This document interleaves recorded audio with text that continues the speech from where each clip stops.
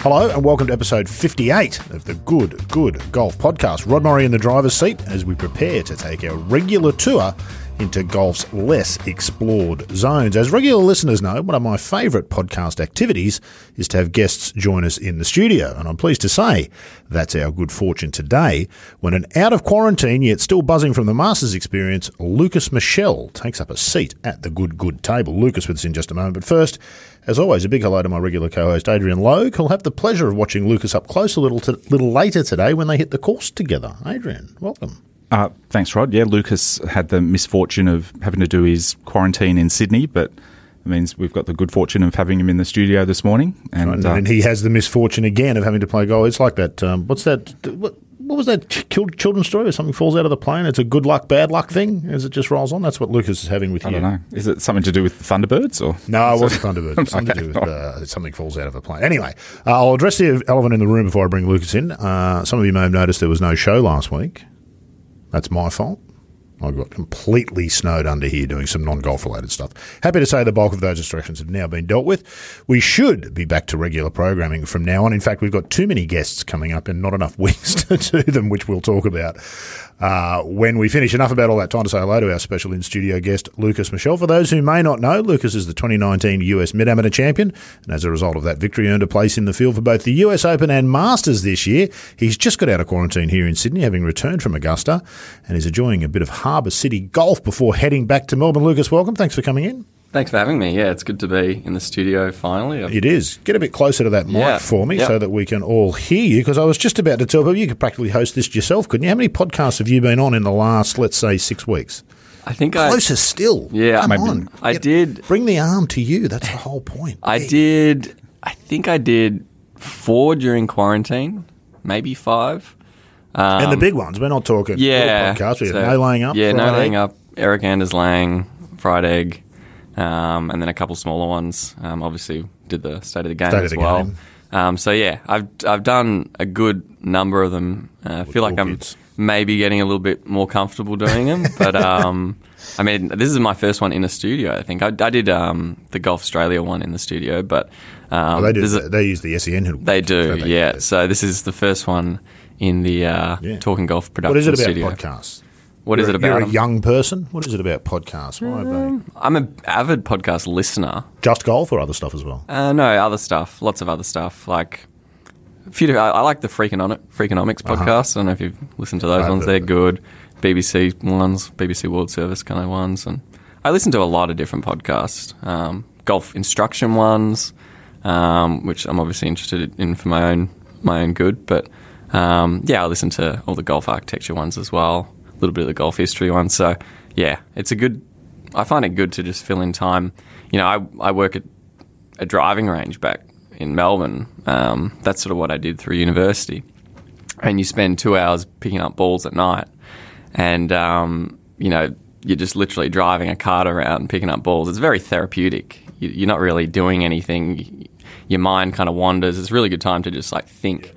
But I'll often pop a podcast on, or 3 or 4, depending on how long they are, and I can get through a bunch of podcasts in a couple of hours, which, put them on maybe 1.5 times speed if you really want to get through them. You're in the Logue school. You got to train the ears. Yeah, well, something wrong with you. University was good for that because I used to listen to lectures at 2 times speed, which was, especially... Why you didn't learn anything. Yeah, well, coming into the exam period, it was just necessary because I would always run out of time. But, I certainly trained my mind to pick up the information a bit faster. Yep. So, and then everyone sounds drunk when you hear them in real time. As soon as you convert it from 1.5 to normal, everyone just sounds really drunk. And The worst thing's being trapped in a car with somebody and they say, "Oh, I'll put on a podcast," and it's something you're familiar with, and they put it on at one speed. It's what's going on? You blokes are going to have a ball driving to Newcastle today. You can put on all your favourite podcasts at 2 times speed and just revel in each other's joy at listening to it. I can't do it. It's ridiculous. People sound like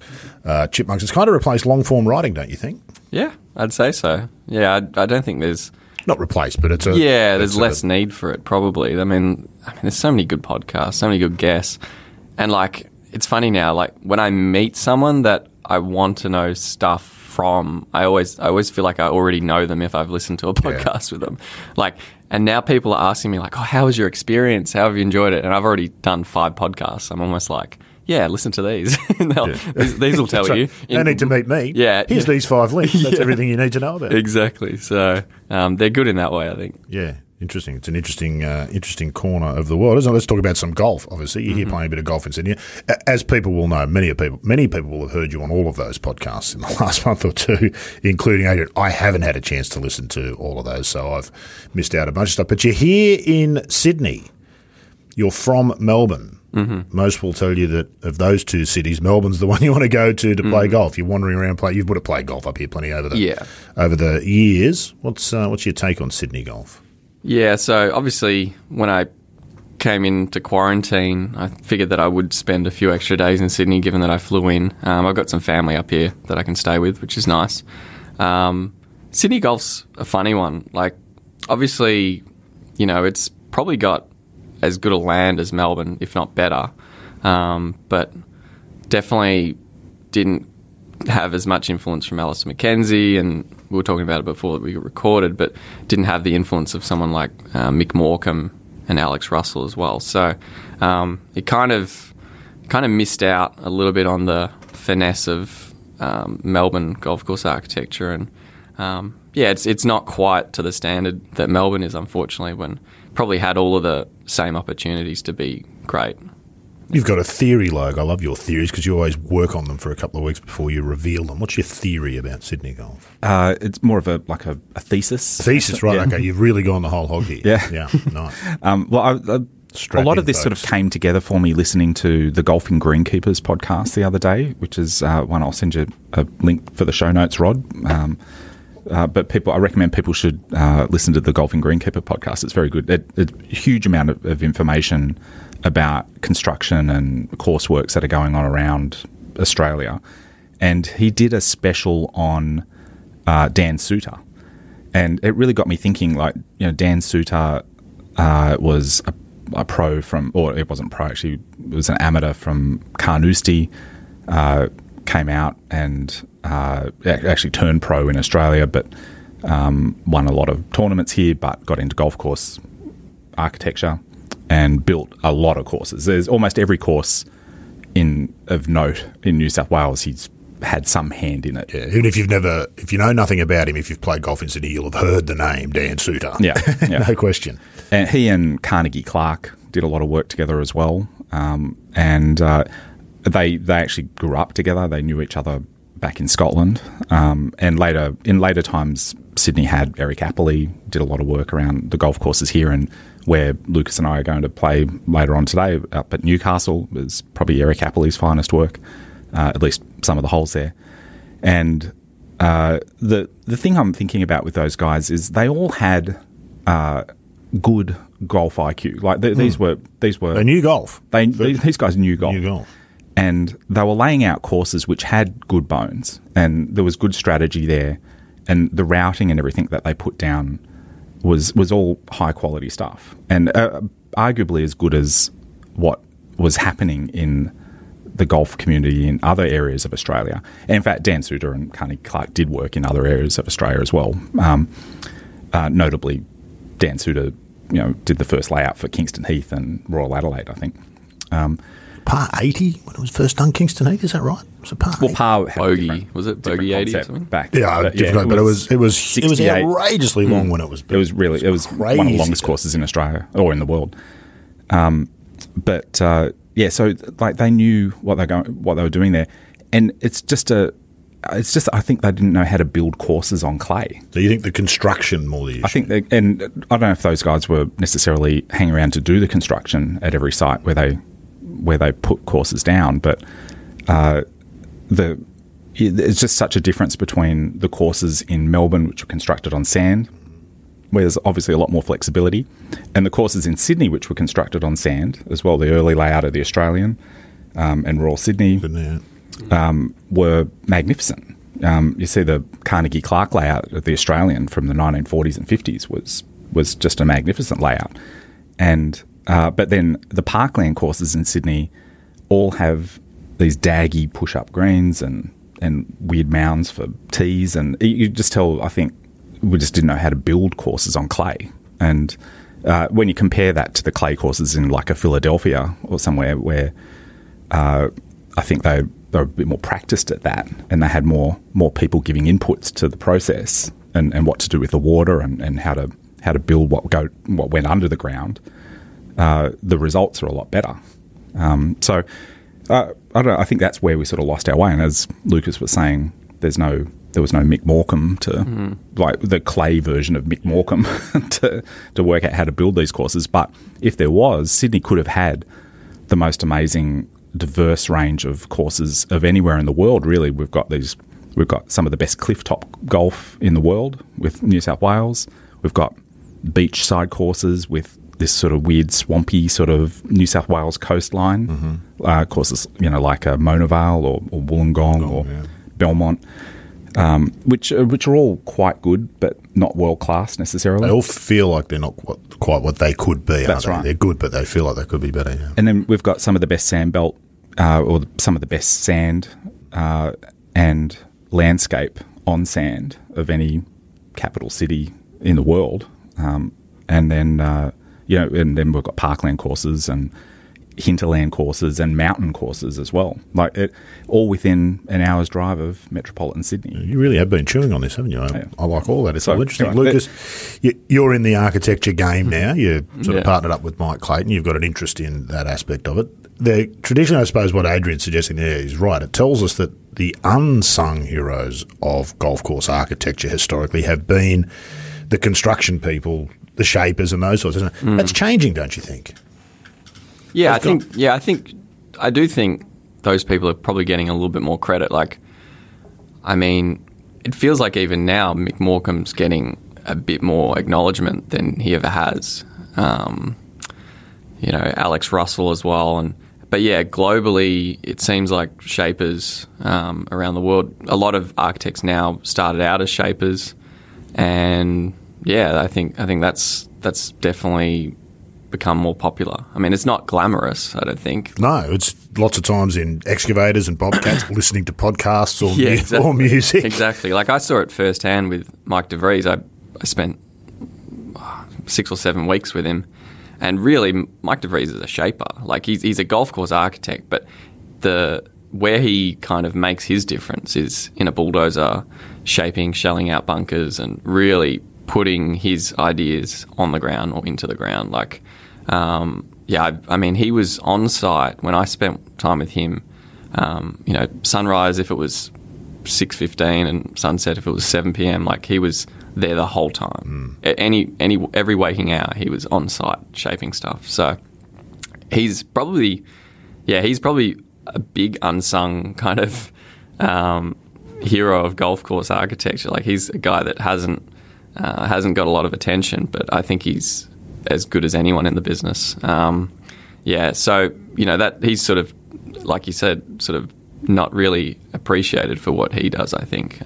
He's as good as they get. I don't think too many people have more hours in a bulldozer than Mike DeVries. So, there's definitely some people in golf course architecture that haven't got the credit that they deserve just because they haven't been the big name that's routed and done all the rest. It's always been part of commercially. You need to mention that he's 1/3 of Clayton, DeVries and Pont. Lukas, that's an opportunity you must jump on. Edward Cartwright. Whenever it presents itself, Clayton, DeVries and Pont. He's an interesting one, Mike, isn't he? As you say, he came to the fore, I think, probably somewhat here in Australia, internationally. He was well known in America, but the course he did on King Island.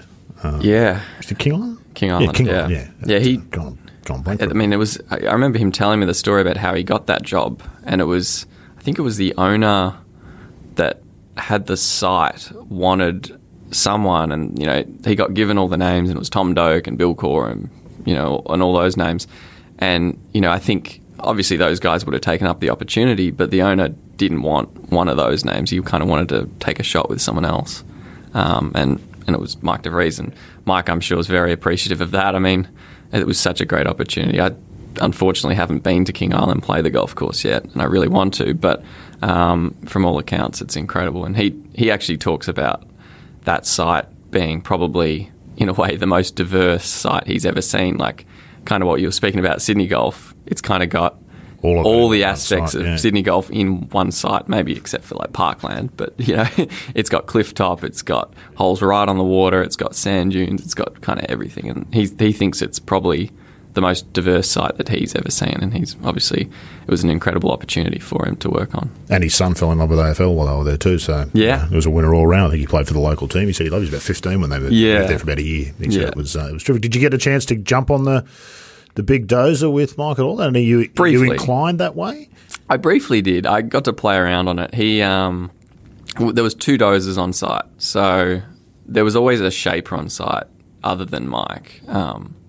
But occasionally there would be the opportunity to jump in and learn the controls. And is it terrifying? No, it's honestly it's very easy to operate from a basic sense, but difficult. It's very easy to knock a building down with by mistake as well if you don't know what you're doing. So I think there is a terrifying aspect to it. Yeah, no, it's a very heavy piece of machinery. Very easy to operate though, simply. It's almost like a video game in a way. Like there's a joystick and you kind of there's a couple of joysticks actually, but basically you just kind of got to be pretty dexterous with joysticks. It's easy to operate simply to drive it around. Mm-hmm. It's more difficult to be much more precise with something that big. Using the blade properly to do what you want to do, that takes a lot of time to really get good at. So obviously Mike's very good at that, and I wasn't really using the blade much. I was kind of he said, just track in this area, it's a bit heavy.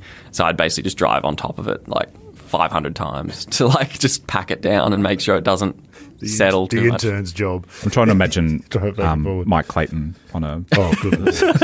He's dangerous enough with a pen. Don't give him the... I've driven with him. I was going to say, have you been in a car with him? I haven't, but I've heard others. Half the time as well. Yeah. I haven't been in the car with him. I'm not sure that I actually want to. Essentially what it is like a giant paint... The equivalent of a giant paintbrush for an artist, isn't it? Mm. And it's an extraordinary thing to consider how precise those guys are. Mm-hmm. I know Derek talks about this a lot on Feed the Ball about the advances in technology in earth-moving equipment and those sorts of things had probably a bigger impact on golf than perhaps anything else technologically in time. What you can do with the machinery, it's amazing to watch those guys, isn't it? It really is a skill. Mm. Yeah. I've mentioned this before on the podcast, but I find it just terrifying to think that you're putting these permanent marks on the earth. You can see them from a plane. If you make a mess of it, an awful lot of people...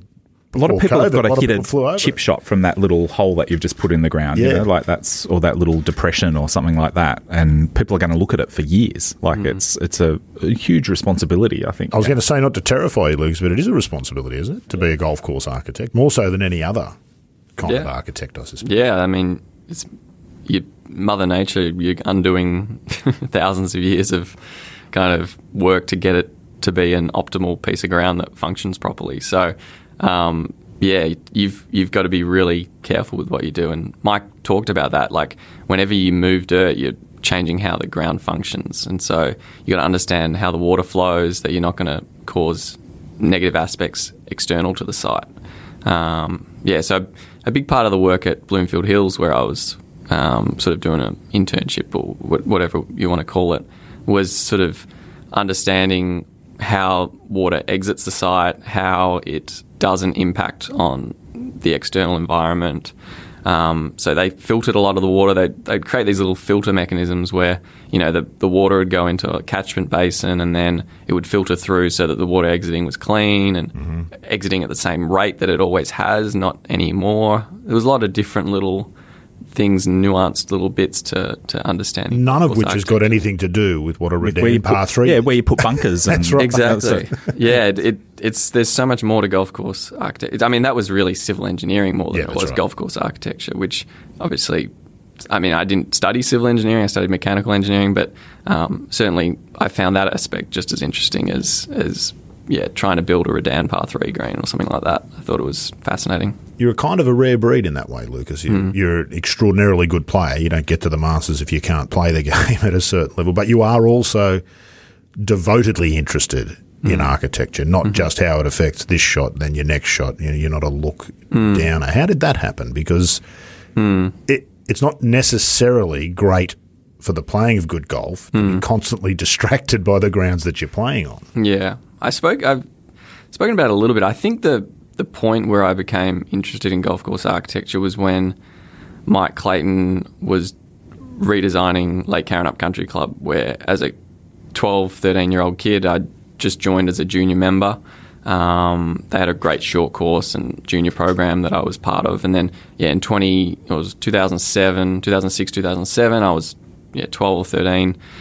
Clates went in there and did a major redesign of the golf course. And I remember... I never saw it before, but what golf course it is now. Yeah. Before it was fine. It was a nice golf course, but what's there now is much, much better. And I watched it all transform in front of my eyes. And that was pretty formative for like me as a 12, 13-year-old, just watching the golf course you'd love to kind of be stripped and like completely reconfigured. But it really interested me. I remember watching they put out at the time it was like a little DVD of the proposed changes and, all the like little renderings they did of like what the course was and what it would look like. And I remember just watching that DVD like 20 times. It was just like maybe a 20-minute video, and Clates was talking through everything, and I just became fascinated with that. And then to watch, what they'd proposed then turn into reality I found it really, really interesting. And then so from there, I kept interested with it. I mean, I probably from then on was like kind of browsing like Golf Club Atlas and those sort of places. You were infected. Like a 14-year-old. You had the bug. Probably one of the youngest people on there. So, but kind of became interested in it, started reading about it. But it wasn't really till I moved to Melbourne in 2011, 2012, met Mike Clayton, obviously joined Metro where Mike's a member. That was when I started actually learning more. Speaking to Mike for 4 hours on a golf course, you learn a bit more about that business, that industry, that kind of... And a few new words. Yeah, exactly. That you might not have encountered before. Yeah. At that point I started, it was kind of like an accelerated learning curve of just spending time with Mike and learning much, much more about how he sees things. And then, I obviously bought a lot of golf course architecture books at that point and, started learning a lot more. And a familiar journey for a lot that are listening to this podcast, except for the bit where you can play at the highest level. Well, It's somewhat unusual. It's not unheard of. Ben Crenshaw is obviously an architect. Clayton himself, Jeff Ogle, we know, a US Open winner. All of that sort of stuff. But it's pretty rare, isn't it? I mean, when you... At the Masters, for example, I can't imagine there was a lot of golf course architecture talk during the practice rounds or the tournament itself with your peers. Yeah, I don't know. Yeah, I think... I'm not sure it helps your golf. I mean, it certainly makes you more interested in golf courses. So you might be a little bit more engaged, maybe if you're playing a great golf course like Augusta National. What if you're playing a dud? Yeah, if you're playing a dud course, you turn your blinkers on, you try to just focus on what you're trying to do. But I think like, for instance, when I was trying to learn Augusta National in the lead up, I had a much stronger picture in my mind of what all the greens look like than a guy that wasn't interested in golf course architecture. So approaching those greens, chipping around them, I probably had a better understanding of how golf shots are going to react, how they're going to feed around, how they're going to play, or coming into the green, where I should miss and that sort of thing, which is valuable. So, I think there's times when it helps, but other times when it probably hurts a little bit. Yeah. What was the Augusta experience like for a golf course architecture nut and also for a player? Yeah, it was good. I mean, Augusta, the more I play it, the less kind of it doesn't feel as amazing as the first time I played it. The first time you play Augusta National, the first time you go there, it's like overwhelming because it's that course of your childhood. It defined my childhood in golf, like waking up at 8 a.m. on a Monday morning in April and watching the final round and knowing every hole and every slope, and to go there in person and see it was overwhelming. But the more I played it, the more I kind of appreciated it as a golf course, just another golf course. And I mean, it's a great golf course, but it's not maybe as... It shouldn't be as revered as it is as a golf course. I think it's a very good golf course, great golf course, but it's not like one of the top handful of golf courses in the world. What does Clay say? Royal Melbourne's the golf course Augusta wishes it could have been? Yeah, that's pretty accurate, I think. There's a lot of stuff that gets done for the tournament that isn't necessarily great golf course architecture. So they've, if it didn't have a golf tournament, the biggest and most important golf tournament, or one of the most important golf tournaments in the world, played there every year, it'd probably be a better golf course, you'd think. But yeah, you can't help but wonder what you might think of the 1930s and 40s Augusta if we had the chance to go back and see it and play it.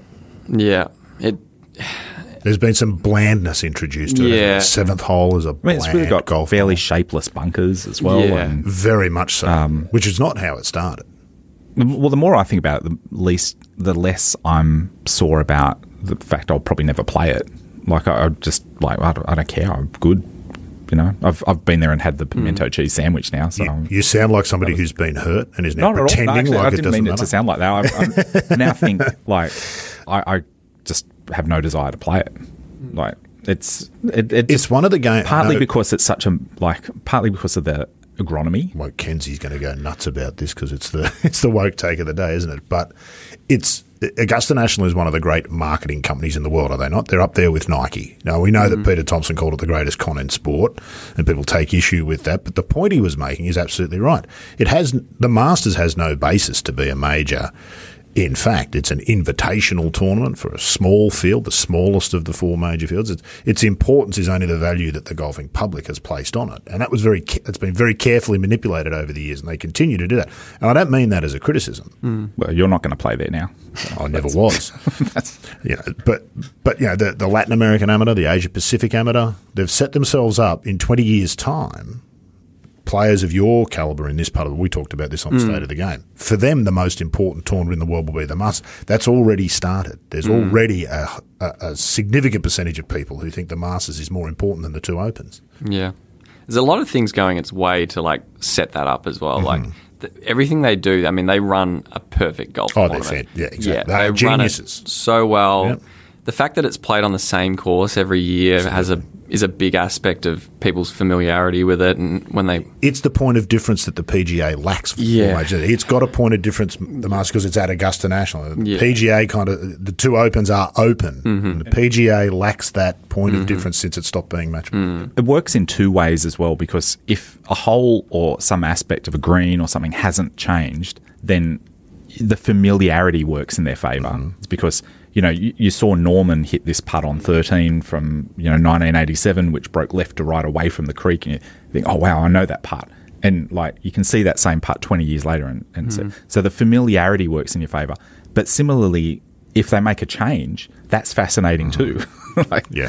Going back to the same venue year after year has both of those benefits, because you can the changes are just as fascinating as the familiarity. So yeah, is it almost faux, not fake faux, when you go there?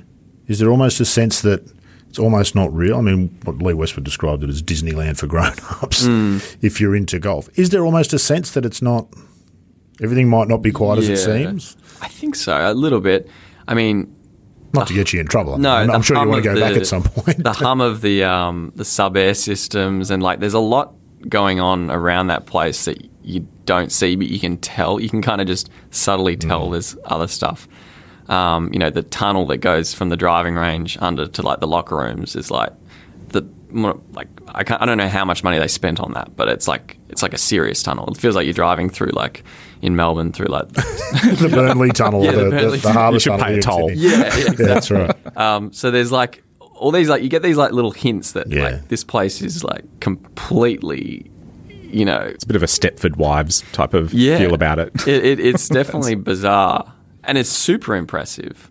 But it doesn't feel like a natural kind of experience walking through a natural piece of property Bannon Dunes or somewhere else. There's nothing natural about it at all, actually. Even as a spectator, you go around and you see that every single inch of the property is landscaped. There's no wild bush anywhere. You go right offline. Actually, you went right offline. Yeah, I did that a few times.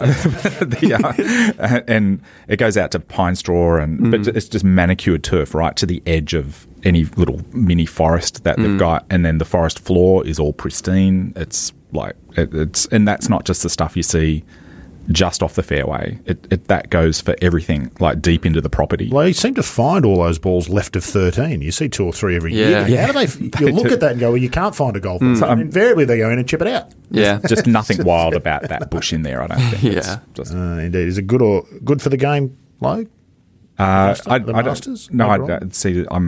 It's a great entertainment. Mm-hmm. It's a great product for professional golf, a great showcase for professional golf. But like we talked about with our Matthew Wharton podcast, I think it sets a terrible example.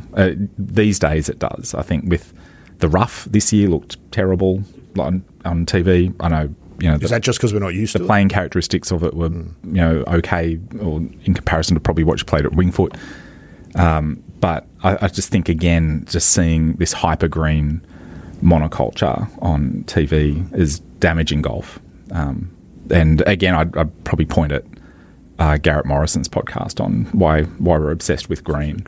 I really feel like golf has got to move away from that. It probably is cyclical, but we're a good 50 years into this part of the cycle.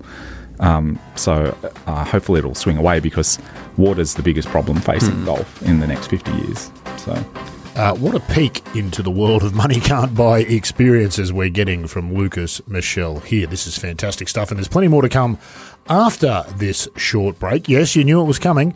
Time to make mention of our sponsor here at the Talking Golf Network, the golfsociety.com.au online apparel concept store. Now, a lot of you listen each week and you hear me mention the golfsociety.com.au, but I wonder if you've taken the time to go and have a look. There really is some terrific value stuff. There's always specials to be had. The brand names alone guarantee you're getting the very best quality, and you know that it's at the best prices. So whether it's shoes, shirts, shorts, men's, women's or accessories, do yourself a favour and log on to thegolfsociety.com.au and check out the range today. You can even do it while you're listening to the rest of this chat with Lukas Michel, as long as you're not driving, of course.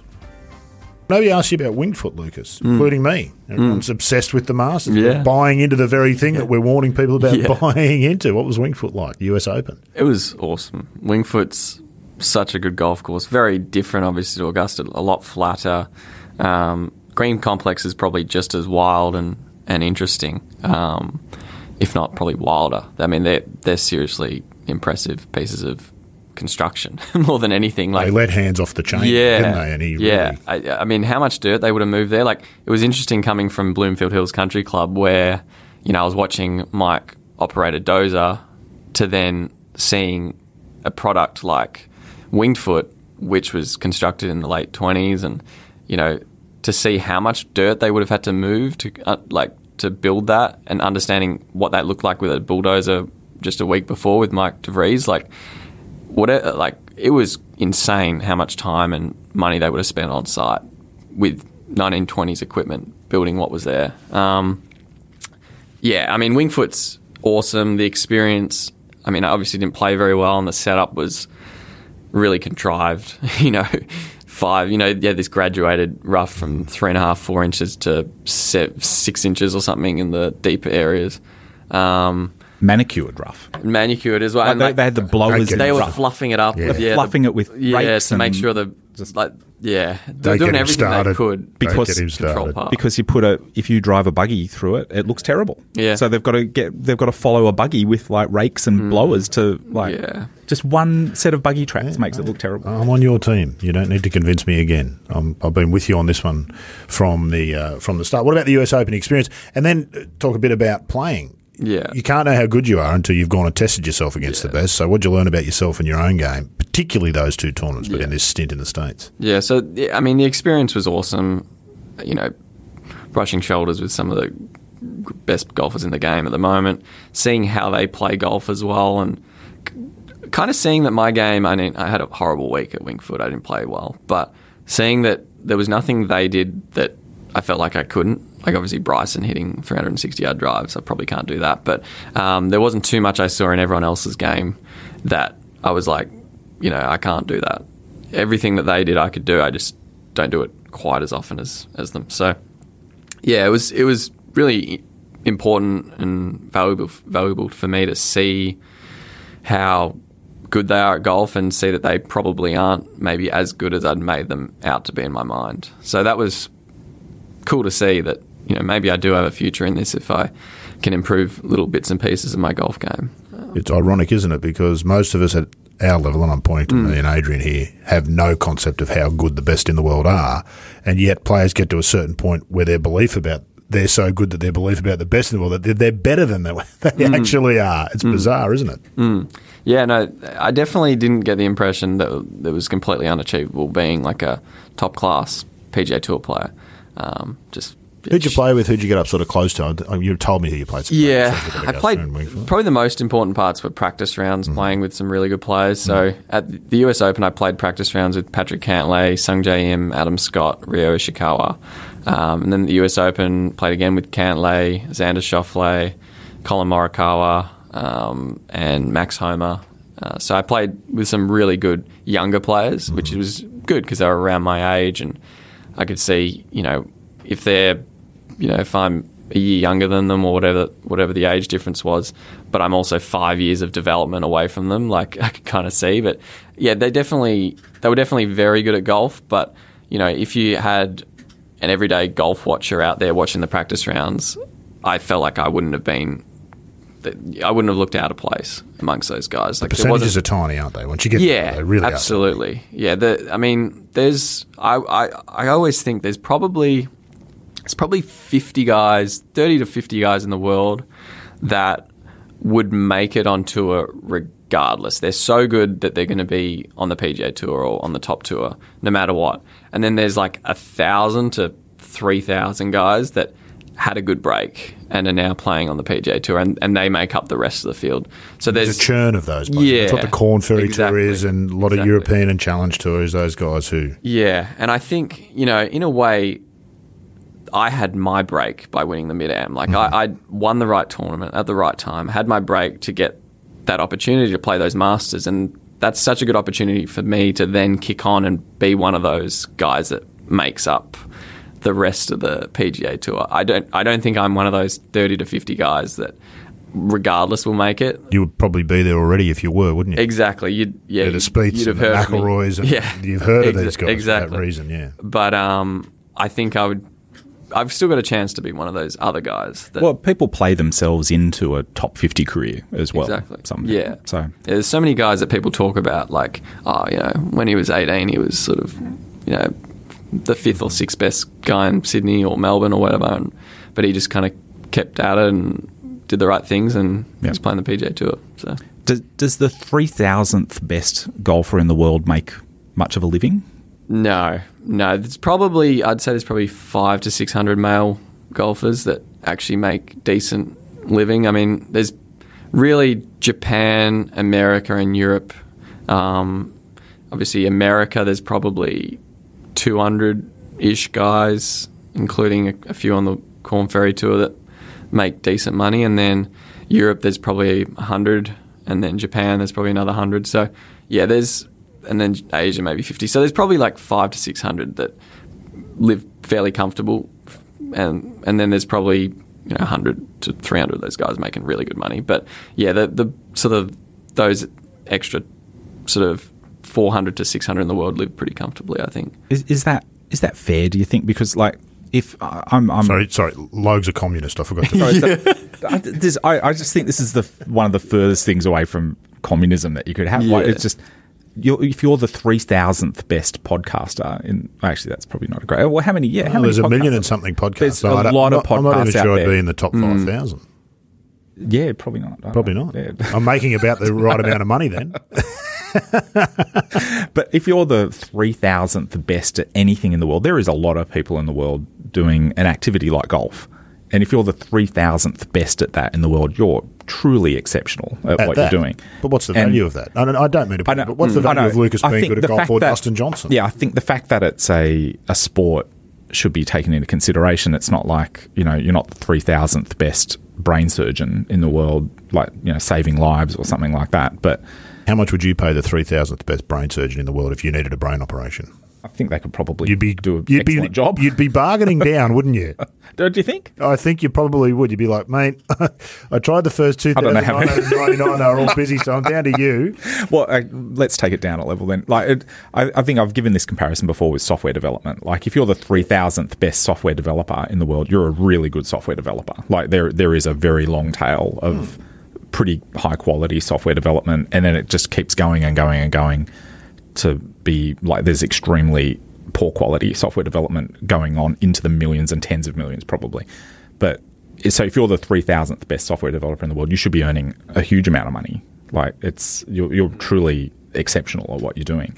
And golf is, just as difficult, but it's an entertainment, so perhaps there shouldn't be such a big sort of top tier. But still, I still feel like that's quite an achievement. You've got to kind of dedicate your life to become the 3,000th best at something in the world. You might be like the 200th best. He just pulled this out of the air. Well, looking something up. No. I'm probably in that 1,000 to 3,000 bracket. I would say. I think on the professional rankings, I'm like 1,400 or something like that. This is not a big spread, 1,000 to 3,000. No. You're going to have. Yeah. You're not going to have one person dominating that category. No, and the way they allocate points is very the system's not based to figure out who's the 1,499th and who's the 1,500th ranked player. So I'd say I'm in that 1,000 to 3,000 bracket. I'm in the top 100 on the world amateur rankings, which that it's kind of.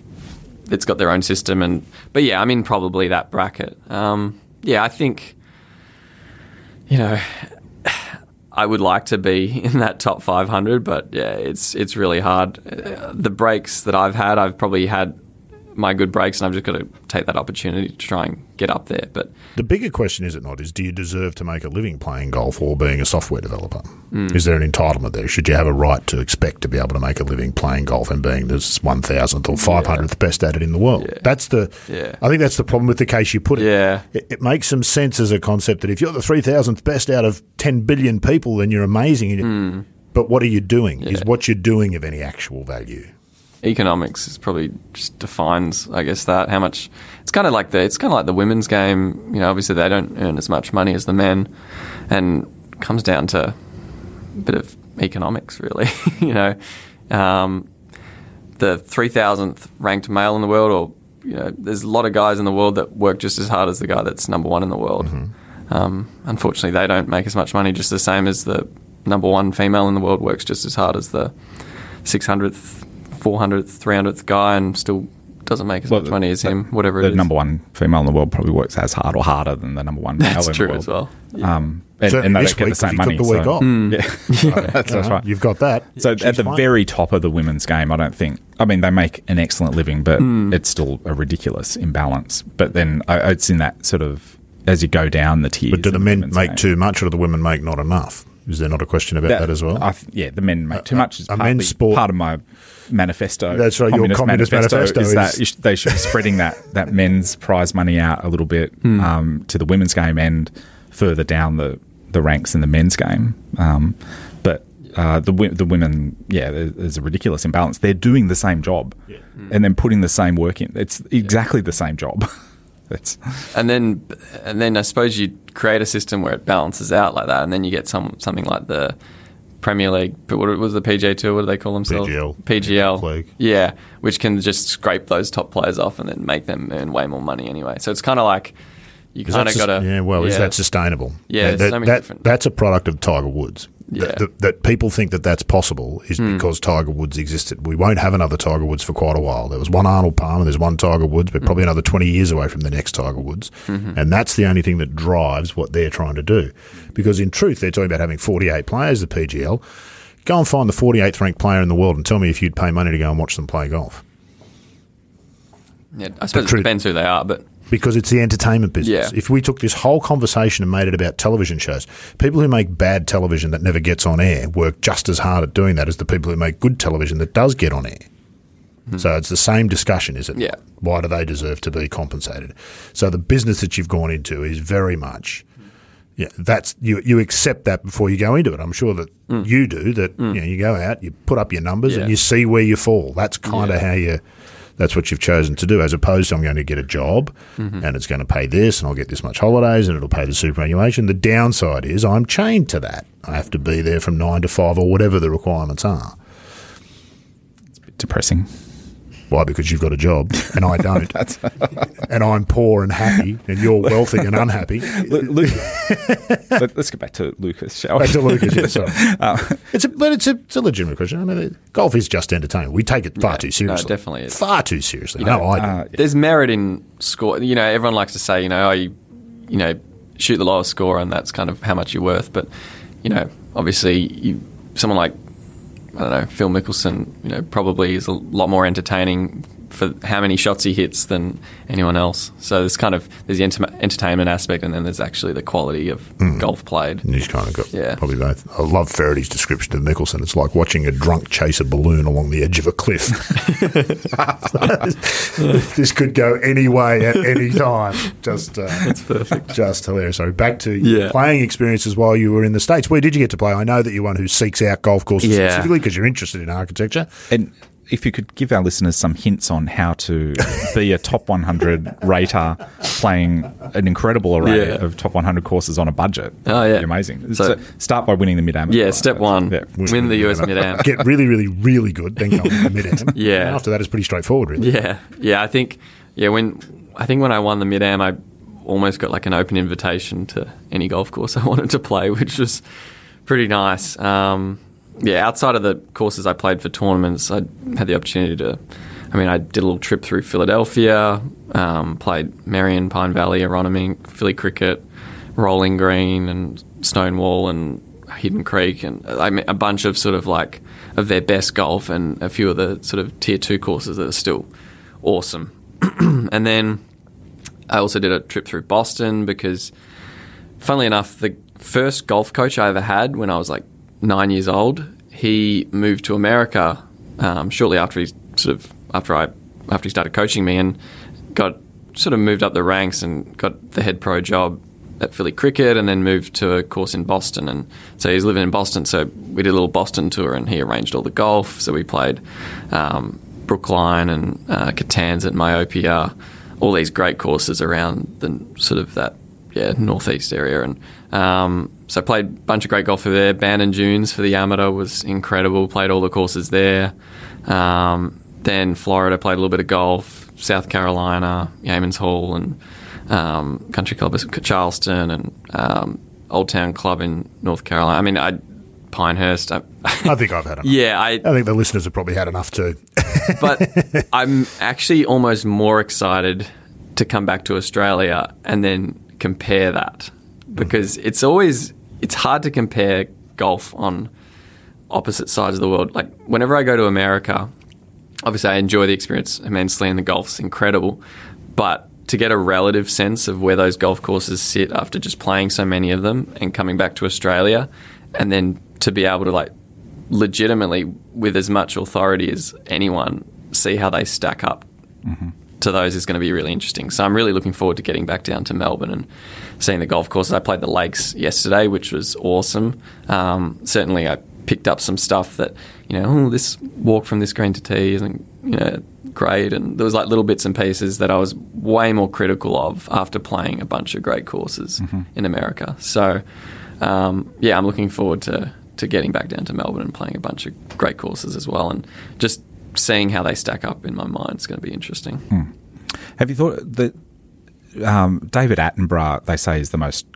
he's been to every part of the world, and like he's been more travelled than any person in the world. You have you ever considered maybe you've played more great courses at a young age for less money than anybody in the world in the history of golf has ever done?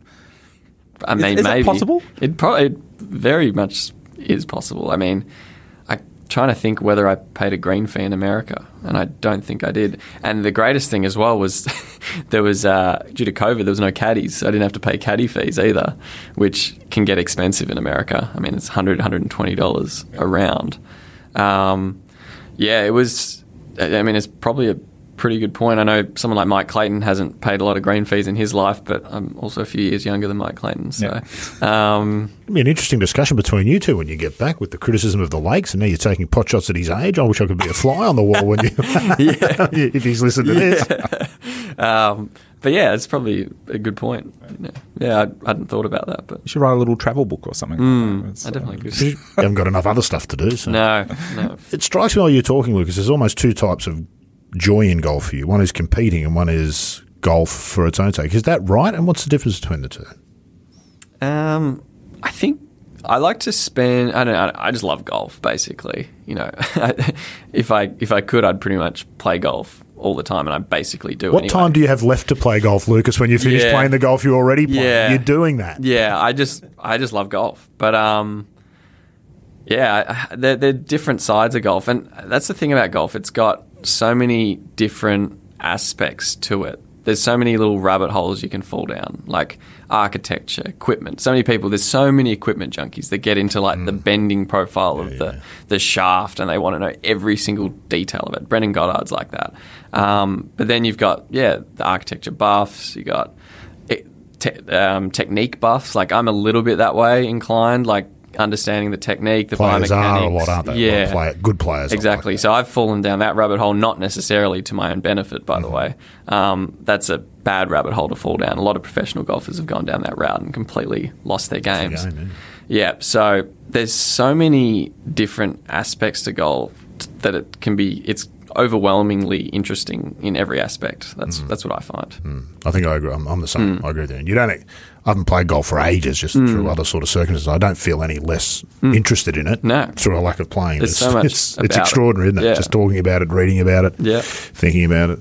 And we're going to have to let you go soon because you've got to get to Newcastle. What's on the agenda from here? What's Lukas Michel's career look like? We know that you've got this relationship now with Mike Clayton professionally in terms of architecture. I suppose, are you considering a professional career, playing career? And can you marry those two? What's the immediate future hold for Lukas? I think the immediate short-term, hopefully mid-term and long-term future is to play high-level professional golf still.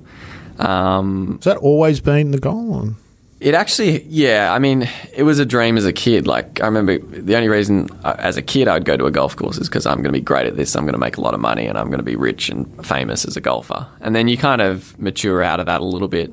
But I still would like to be a PGA Tour or European Tour or on one of the top tours playing golf, travelling around for a living, because I think that just seems like such a cool lifestyle for at least before COVID it was. Exactly, yeah. It's now a lot of swabs up noses and sitting around in bubbles with your caddy. I've had a lot of those tests this trip. But I still would like to do that at least for a bit. I just think that would be a really good thing to do and enjoyable to do for a few years. I think at some point I will go down the sort of full-time golf architecture route, hopefully later than sooner. But the next sort of year or so will probably look like a lot of practice, a lot of amateur events, hopefully some professional events as an amateur, to fine-tune my game, get a little bit better. I saw the aspects that I felt like I needed to improve. It was primarily just my ball striking. And then tour schools should start up sort of end of next year, hopefully, as travel starts to normalise. So I'd like to try the European, Japanese and Asian tours. I would actually love to play in Japan. Japan is one of the places I would love to play on the tour there, certainly in the short term, potentially long term as well, but short term for sure. I did Japanese at high school. I like the culture. I've been there, like the food. So there's a lot about Japan that I like. So I definitely could see myself playing in Japan in sort of the medium term. But, I have to get a card there first, which isn't the easiest. No, that's right. Better just hand them out because you want the mid-am, do they, unfortunately? Exactly. So that's sort of like a medium-term goal. But, in the next year I might figure out that pro golf isn't what really attracts me, and maybe my game's not as good or where it needs to be, and maybe the golf course architecture career is a little sooner than I expect.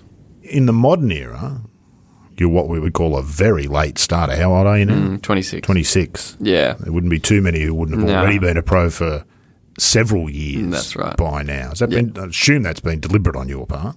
Yeah, a little bit. I did the Australian qualifying school in 2018. So I was 24, which is not crazy late. No. I was 24, looking to turn pro then, and had I got my card, I would have. I probably would have run out of money within 6 months as well. So,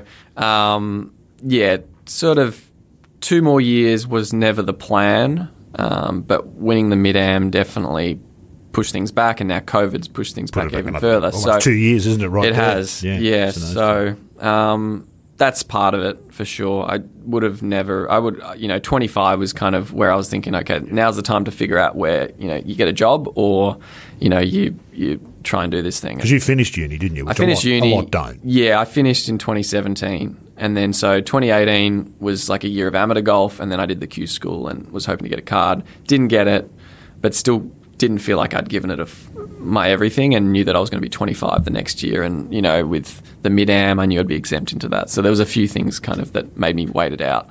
But, I'm definitely older than most, but golf's a good sport in that you've got a few more years than most sports. Gary Player, I saw him on Twitter the other day still swinging and taking tips from Jack Nicholson. He's into his 80s, so there's plenty of time. That was a really sweet little video, wasn't it? It was. That was good. I know you never mentioned mechanical engineering as an option at any point. Was that just a waste of 4 years? A little bit. No, I learned a lot, definitely. I mean, it was a good challenge as well, like doing that degree, and I did an internship, some work experience as part of it, and working in an office behind a computer for 10 hours a day really didn't attract me a lot. So that was in its own way a big learning experience. But mechanical engineering, I mean, there's almost no mechanical engineering jobs in Australia.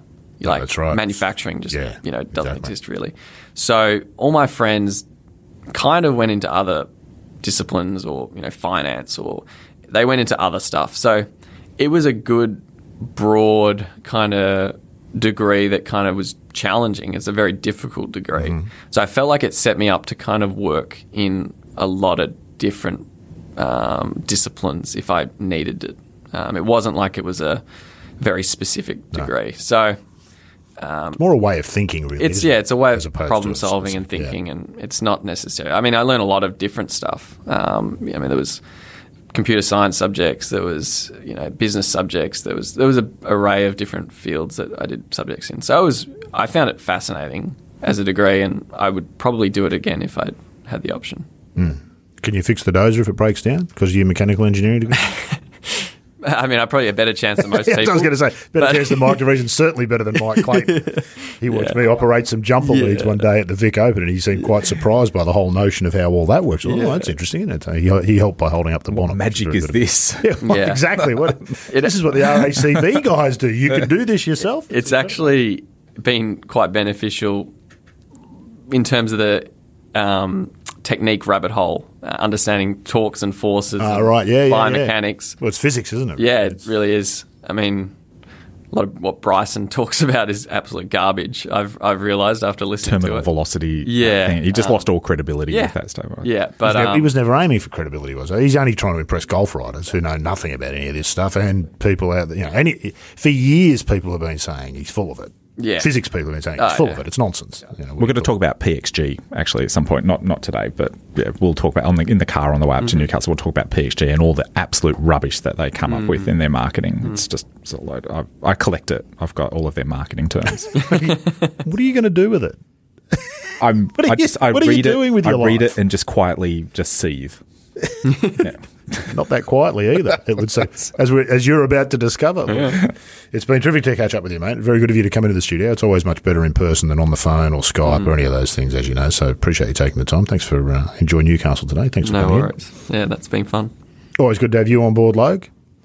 Thanks, Rod. Yeah, thank you. Very kind of you. Enjoy your day at Newcastle. Back to an old stomping ground for you, isn't it? You grew up in that part of the world. We'll do. I played Newcastle hundreds of times as a kid. And are you going to take Lucas down memory lane? You're going to drive around through Maitland and have a look at where you used to live and any of those sorts of things? Or? Maitland's a little bit out, like another half an hour out of the way. I wouldn't subject. But you've driven all that way half Lucas an hour is not much. You listen to a podcast on the way there. Yeah. Get a 1 hour one, listen to it at double speed, you get through the whole thing. But Newcastle is a special place. And have you played there before, Lucas? First time at Newcastle. Yeah, it's a treat. Today, you'll really love it. It's quite special. I've heard a lot of good things about it. I'm looking forward to it. True stuff. All right. Enjoy your day, fellas. That's it for a good episode 58. But we will be back next week with episode 59. We just don't know what it's going to be about just yet.